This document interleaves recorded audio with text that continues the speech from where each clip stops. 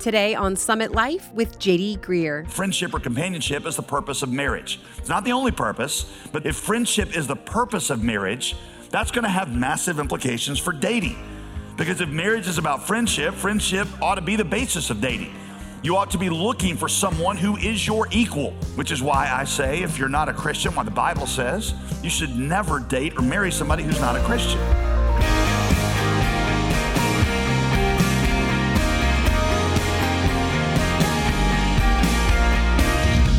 Welcome back to Summit Life with pastor, author, and apologist JD Greer.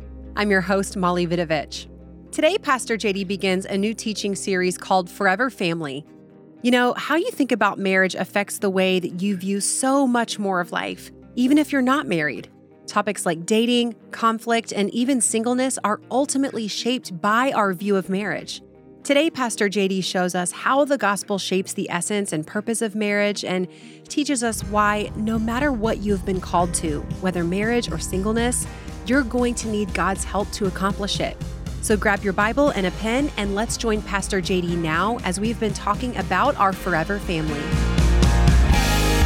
Welcome, Summit family, at all of our campuses in the Triangle. We are beginning a new series this weekend in which we're going to take several weeks to study what Jesus taught about romance, marriage, sex, singleness, family, kids, and other small, trifling topics. Let me just say from the outset that this would be a great series for you to bring your one to, because it's just something that I think everybody will find really relevant. There are three things in church that we have found people who don't typically come to church are often open to receiving an invitation for.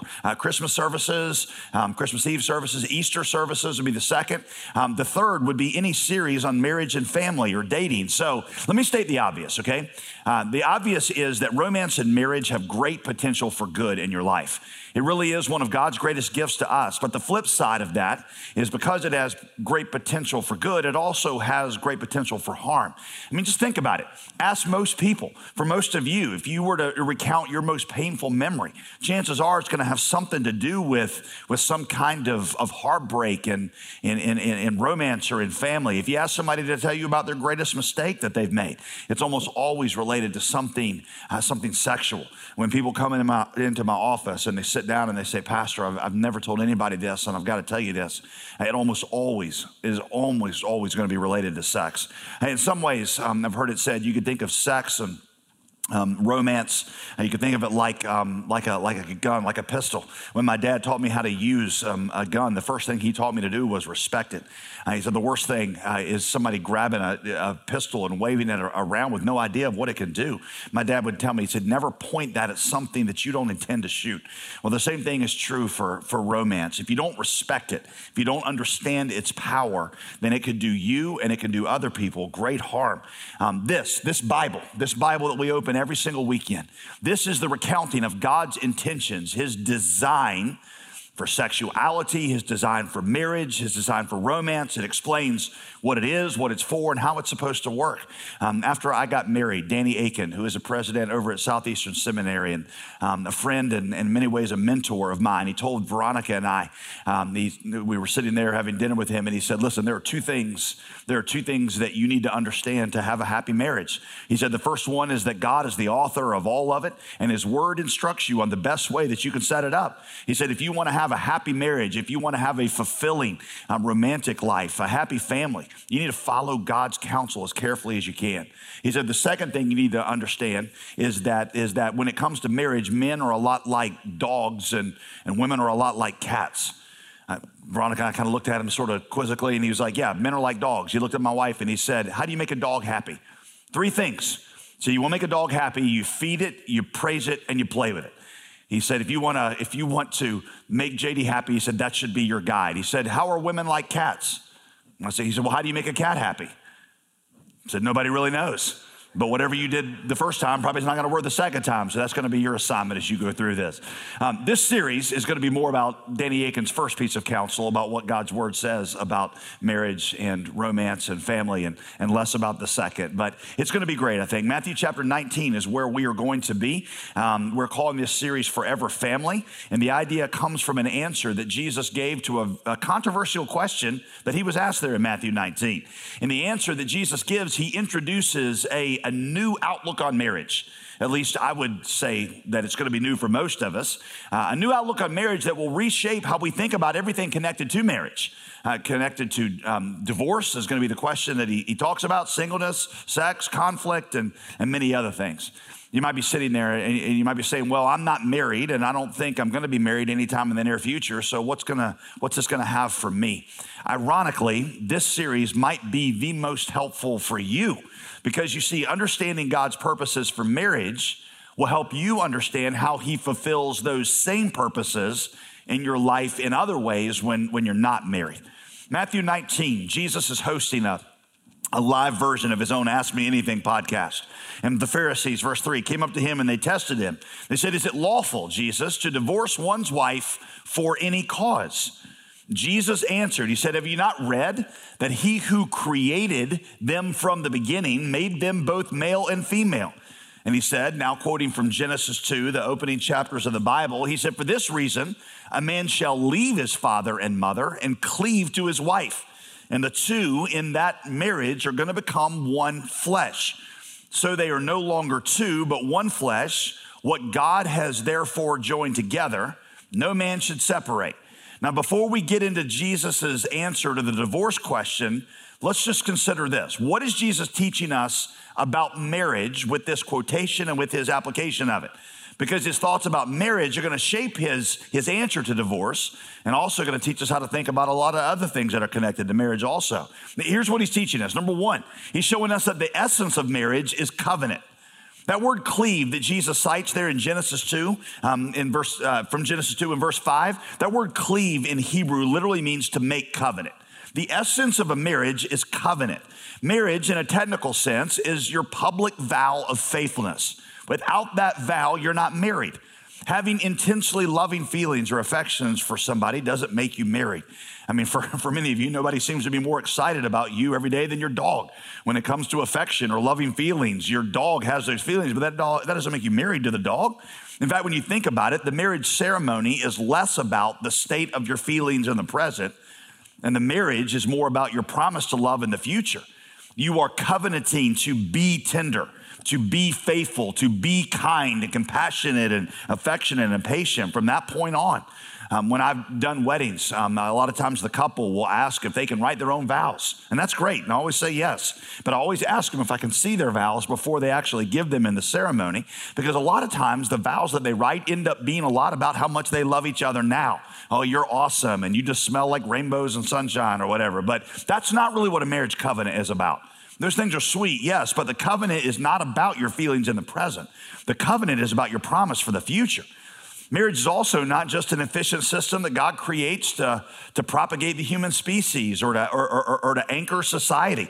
Rabbits and rats are great at rapid propagation of their species, but they don't get married. Marriage is a union, Jesus says, in which God fuses two lives into one. You see verse 6, what God has joined together, right? Nobody should separate. In a marriage covenant, your lives are intertwined in such a way that everything about you becomes one. Your future families become one. Your future happiness and successes become one. Your bank accounts become one. Your emotional lives become one. All that culminates in sex where physically your bodies become one. And see, that's going to have massive implications for how you think about divorce, Jesus says, and we'll get to that in a minute. But it's also got massive implications for how we think about sex, which we're going to get to later in this series. You see, if God designed marriage as a total fusion of souls, then when you separate physical oneness, sex, from oneness in every other area, that's going to tear you apart at a fundamental level. You know, what makes a zombie creepy is that it's a body without a soul. Well, that and the fact that it wants to eat you, of course. But what makes a zombie is you've got a working body without a soul in there. Sex apart from marriage separates the body from all the other dimensions of the soul. And somebody says, but I really, really love this person. Yeah, I get that. But you and I both know that without that covenant, you could walk away from it at any moment. The Creator's design for sex from the beginning is that it was to be experienced in a relationship in which that physical oneness is coupled by oneness in every other area. Again, we're going to get more to that later, but let me just say this right now, okay? A lot of people think that Christians are really negative when it comes to sex. Our message is don't do it. Don't talk about it. I'm going to explain this to you later. It's actually exactly the opposite. It's that we recognize its power and its beauty, its potential for good, its potential for harm, and how it's supposed to be a part of a complete fusion of our lives. That's number one, is that the essence of marriage is covenant. The second thing Jesus teaches us is that the purpose for marriage is friendship. Now, hear me out here, okay? Because I understand there are a lot of purposes for marriage. But when you look at Genesis 2, that Jesus is quoting here, the immediate cause that he points to is the reason that God created marriage was the need for companionship. You see there, verse 5? For this reason, a man shall leave his father and mother and cleave to his wife. What reason is he talking about? Well, you got to read the verse before that. The phrase before that is, from the beginning, God made them male and female. God's creation of the female was in response to a problem.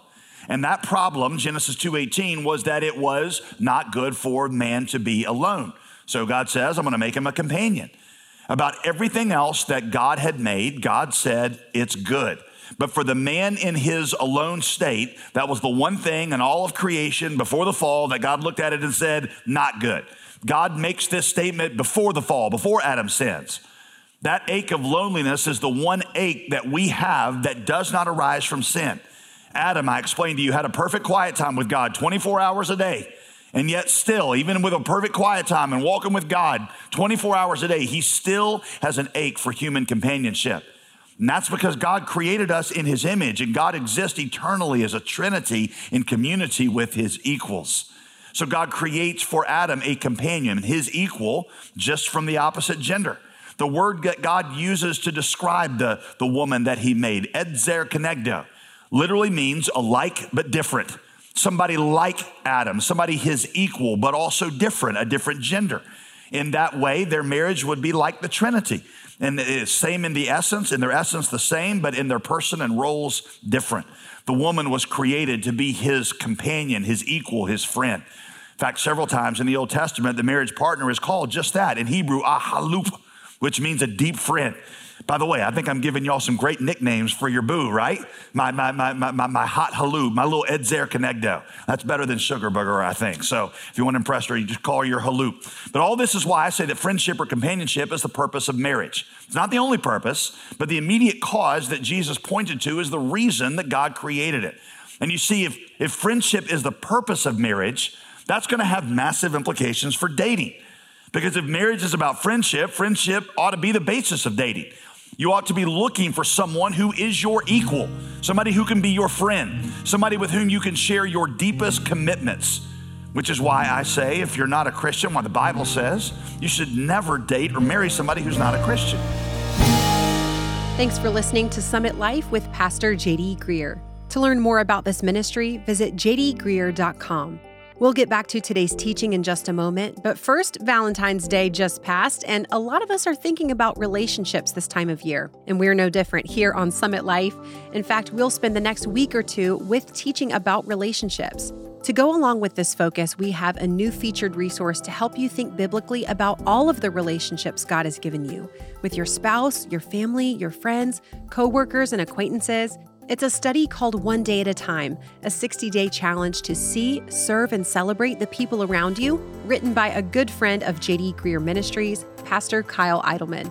One Day at a Time features 60 daily devotionals to help you love people well, and ultimately to share the love of Jesus with them. Each day comes with a specific challenge as well, so we're making it practical along the way. We'll send you a copy with your gift of $35 or more to this ministry.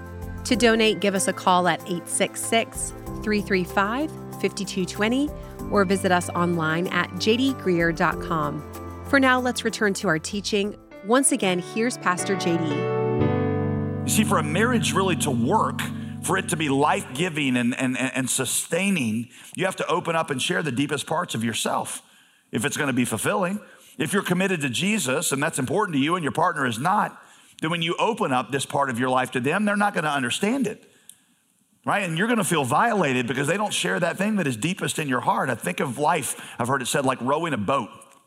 If you got people on opposite sides of the boat that are trying to row in two different directions, That's what it's like to marry somebody who doesn't share your faith in Christ. If it's important to you, they're going to constantly misunderstand you. You're going to, when it comes to raising kids, or when it comes to doing stuff with money in your future, or when it comes to priorities in your life, you're going to be pulling in two different directions.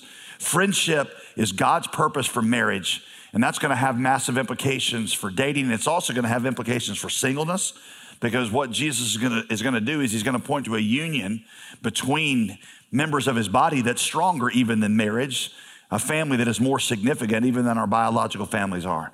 So number two, we see that the purpose for friendship is marriage. Number three, Jesus explains that the pattern for marriage is the gospel. The pattern for marriage is the gospel. This might be the biggest idea of them all, and something Jesus only alludes to here. In Ephesians 5, Paul is going to quote the same passage as Jesus does, and he's going to explain that in that first marriage, God is giving us a picture of his love for his people. Now, again, Jesus only alludes to it here, but this is a huge idea.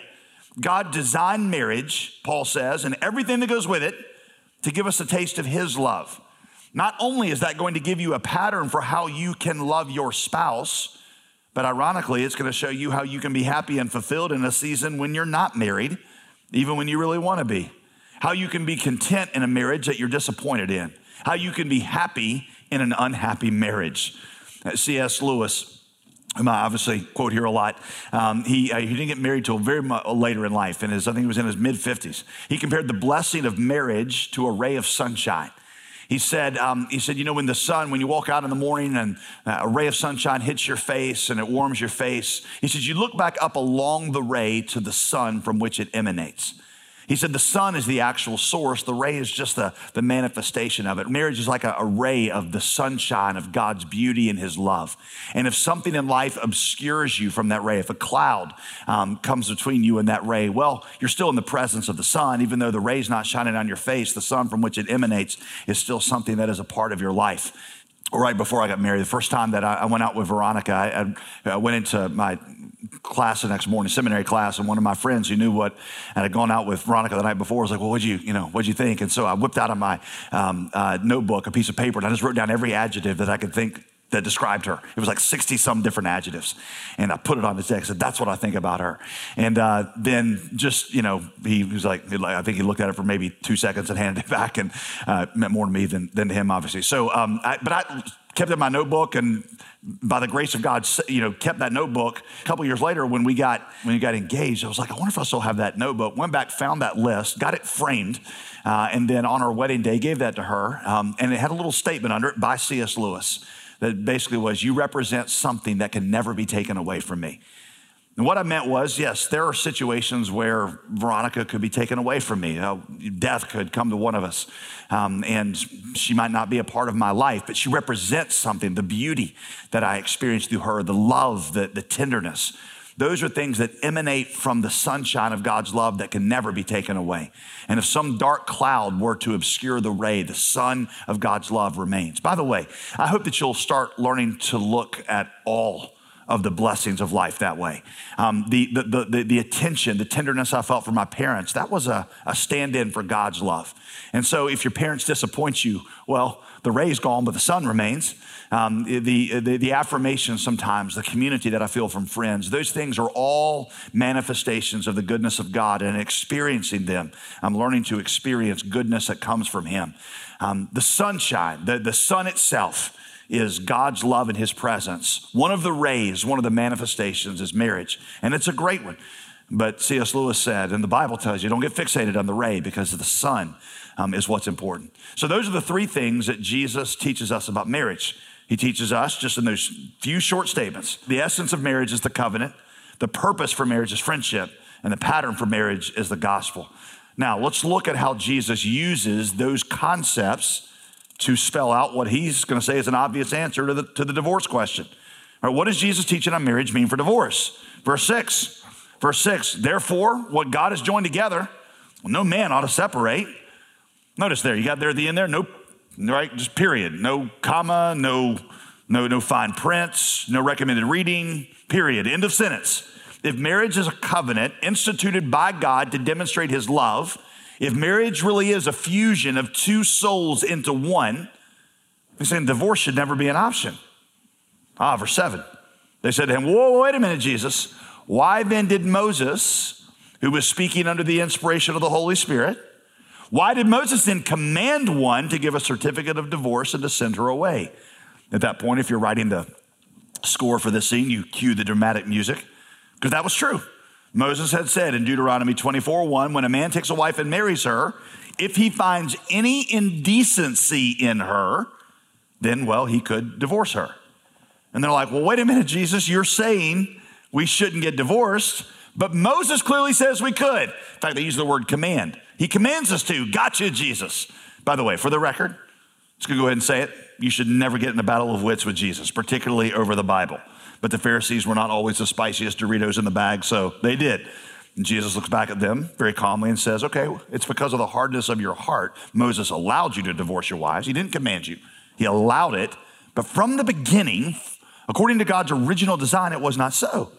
Rabbis in Jesus' day taught a distinction, listen to this, between a command in the law and a concession from the law.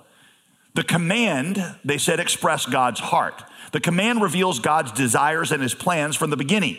A concession was something that God allowed in society because of the fallenness of man, because we're broken people, in order to keep peace in a society that are filled with different ones of us at various levels of spiritual maturity. This allowance for divorce, Jesus said, it was never a command, and you know that, he tells the Pharisees.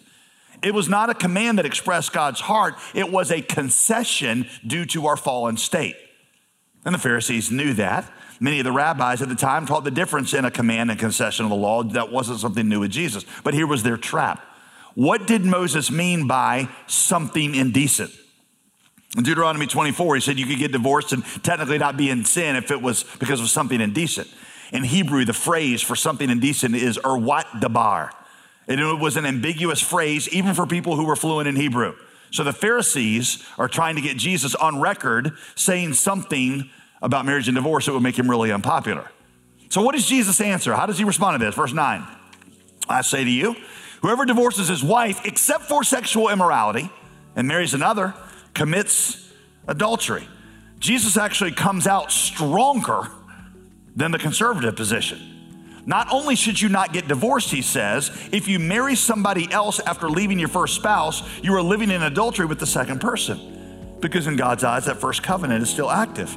Because see, marriage is not a contract where you agree to a set of conditions so long as the other party satisfactorily fulfills theirs.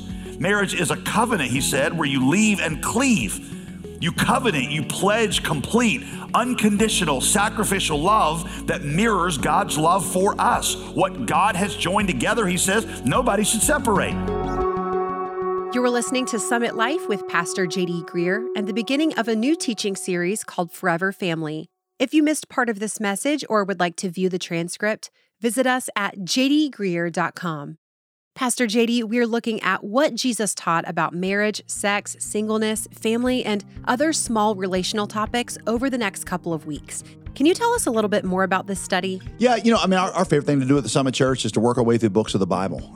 Every once in a while, though, we realize that there's certain themes that need a little special attention. And it's not that we're going outside of the Bible. It's just that we're tracing a theme through the Bible. And that's what happens in this series is when you think about the place of brokenness and pain, and if I were to ask you about the place of the greatest happiness and joy, you'd probably answer the same thing, which is marriage and romance. Yeah. What if the gospel was being preached to us in both of those dimensions? That's not an attempt to sentimentalize romance as much as it is to say that at the place of brokenness is where Christ meets us most. So as always, we're going to provide resources that go along with this. If you go to jdgreer.com, ways that you can amplify the message by not just hearing it on the radio here or through the podcast, but by actually getting into the word so that it sticks.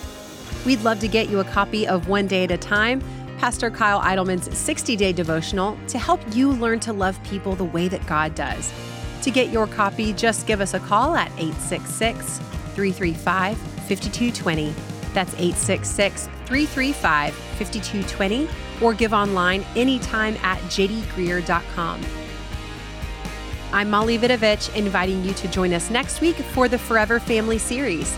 Whatever situation you find yourself in, don't miss these important reminders to always seek God first so that you have His grace in every relationship. We'll see you next time on Summit Life with J.D. Greer.